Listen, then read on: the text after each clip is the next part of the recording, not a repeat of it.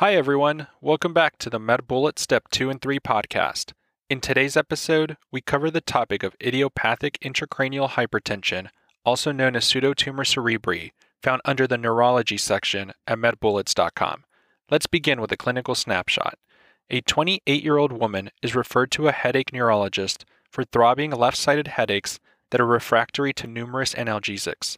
Her headache is associated with episodes of double vision and quote-unquote vision blurriness. She also endorses worsening headache with a cough and has experienced nausea. Her BMI is 32. Neurological exam is notable for a left-sided sixth nerve palsy, decreased visual fields, and papilledema on fundoscopy. She undergoes an MRI of the brain with MR venography, which is unremarkable. A lumbar puncture demonstrates a significant opening pressure with normal protein, glucose, and cells. She is started on acetazolamide and referred to an ophthalmologist for possible optic nerve sheath fenestration. Let's continue with an introduction to idiopathic intracranial hypertension. Clinically, it is defined as signs and symptoms consistent with increased intracranial pressure without an identifiable cause. And remember that this is a diagnosis of exclusion. Risk factors include female gender in childbearing age, obesity, oral contraceptive pills, and vitamin A. And with regards to the pathogenesis, remember that it is believed to be due to reduced cerebrospinal fluid absorption. Moving on to the presentation, symptoms will include headache, which is typically lateralized and pulsatile in nature, as well as nausea and vomiting, pulsatile tinnitus, and diplopia. And on exam, one will note papilledema, which is a hallmark finding, as well as a sixth nerve palsy and visual field loss. And in terms of imaging, one should obtain an MR brain with MR venography, which is indicated as the preferred initial imaging choice to exclude secondary causes of increased intracranial pressure. Specific findings will be typically normal. However, there are findings suggestive of idiopathic intracranial hypertension. These include posterior sclera flattening, vertical tortuosity of the orbital optic nerve, and perioptic subarachnoid space distension. And with regards to other studies, one should perform a lumbar puncture, which is the most accurate diagnostic test for IIH. It is indicated after secondary causes of increased intracranial pressure have been excluded on neuroimaging. Specific findings would include elevated opening pressure with an otherwise normal CSF profile that would include normal protein, cells, and glucose. The specific method would be to perform it in the lateral decubitus position with the legs extended. One can also perform an ophthalmic exam, which is indicated to determine the extent of optic nerve damage from the increased intracranial pressure. And with regards to the differential, make sure to think about a migraine, with differentiating factors being that there will be no papilledema on fundoscopy. Also think about secondary causes of increased intracranial pressure, with the differentiating factor being that there will be the presence of a malignancy, cerebral sinus thrombosis, or other space-occupying lesions on neuroimaging. And in terms of treatment, medical options include carbonic anhydrase inhibitors. This is indicated as the first line of treatment for idiopathic intracranial hypertension. Specific medications would include acetazolamide, which is a loop diuretic that can also be added as adjunctive therapy. The specific mechanism is that it decreases the rate of CSF production. Operative options include optic nerve sheath fenestration. This is indicated in patients who fail medical management. And lastly, complications related to idiopathic intracranial hypertension include blindness. Now that we've discussed the major points relating to idiopathic intracranial hypertension, let's walk through some questions to apply what we've learned and get a sense of how the topic might be tested. For the first question, consider the following clinical scenario.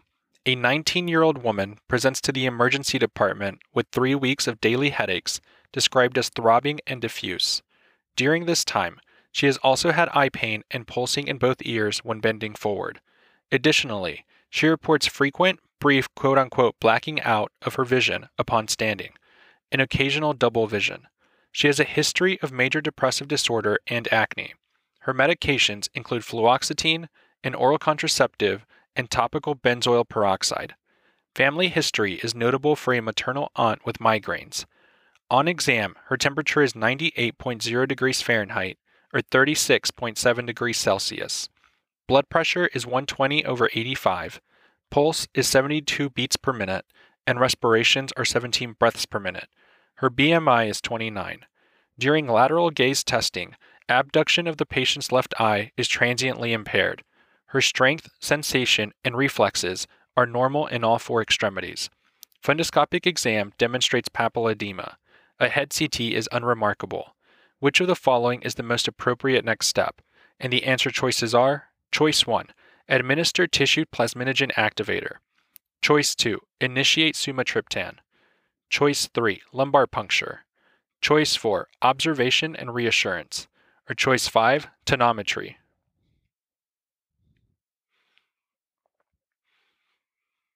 The best answer to this question is choice 3, lumbar puncture.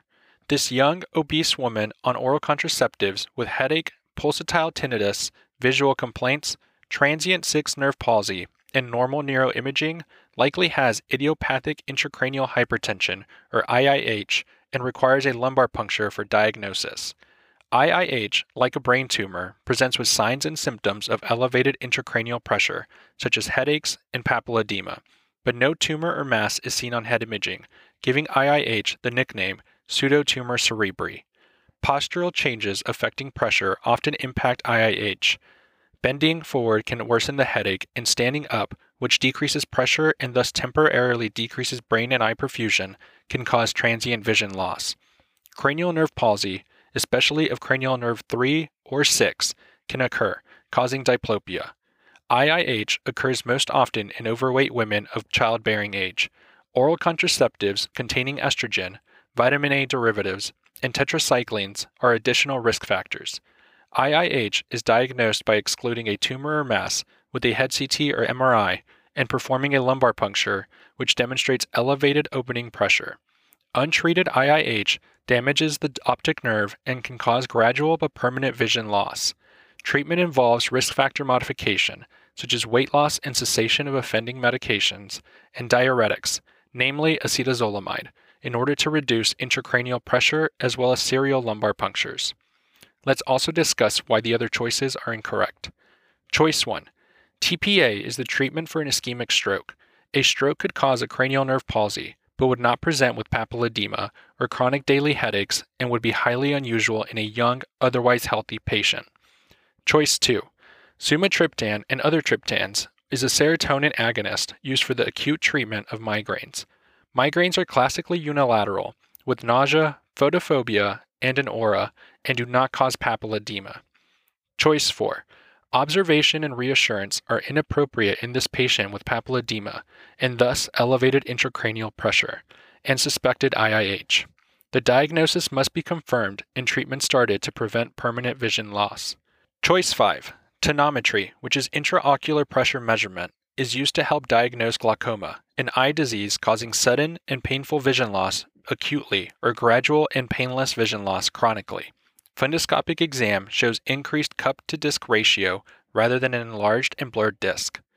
Finally, a bullet summary. Idiopathic intracranial hypertension, also known as pseudotumor cerebri, classically presents with headache, visual changes, and papilledema, and is diagnosed with lumbar puncture showing increased opening pressure. For the second question, consider the following clinical scenario. A 32-year-old woman is referred to a neurologist for a headache. Her headaches began a few weeks ago, and she describes them as throbbing and occurring on one side of the head. She also experiences pain with eye movement. Her headaches are frequent, occur daily, and appear to worsen when she changes posture and improve when she rests and takes ibuprofen. Her headaches are accompanied by nausea, vomiting, tinnitus, and transient visual obscurations with brief sparkles of light. These visual symptoms occur a few times a week and last a few seconds. Standing from a seated position seems to trigger these visual symptoms. Medical history is significant for migraine headaches, obesity, hypertension, and breast cancer that is in complete remission. Neurological exam is remarkable for visual field loss on confrontation and a left abducens nerve palsy. The fundoscopic exam demonstrates papilledema, and an MRI of the brain demonstrates an empty sella turcica. Which of the following is the best initial step in management? And the answer choices are: Choice 1, acetazolamide.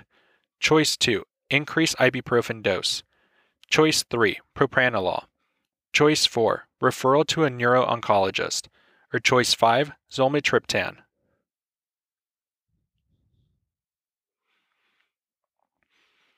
The best answer to this question is choice 1, acetazolamide.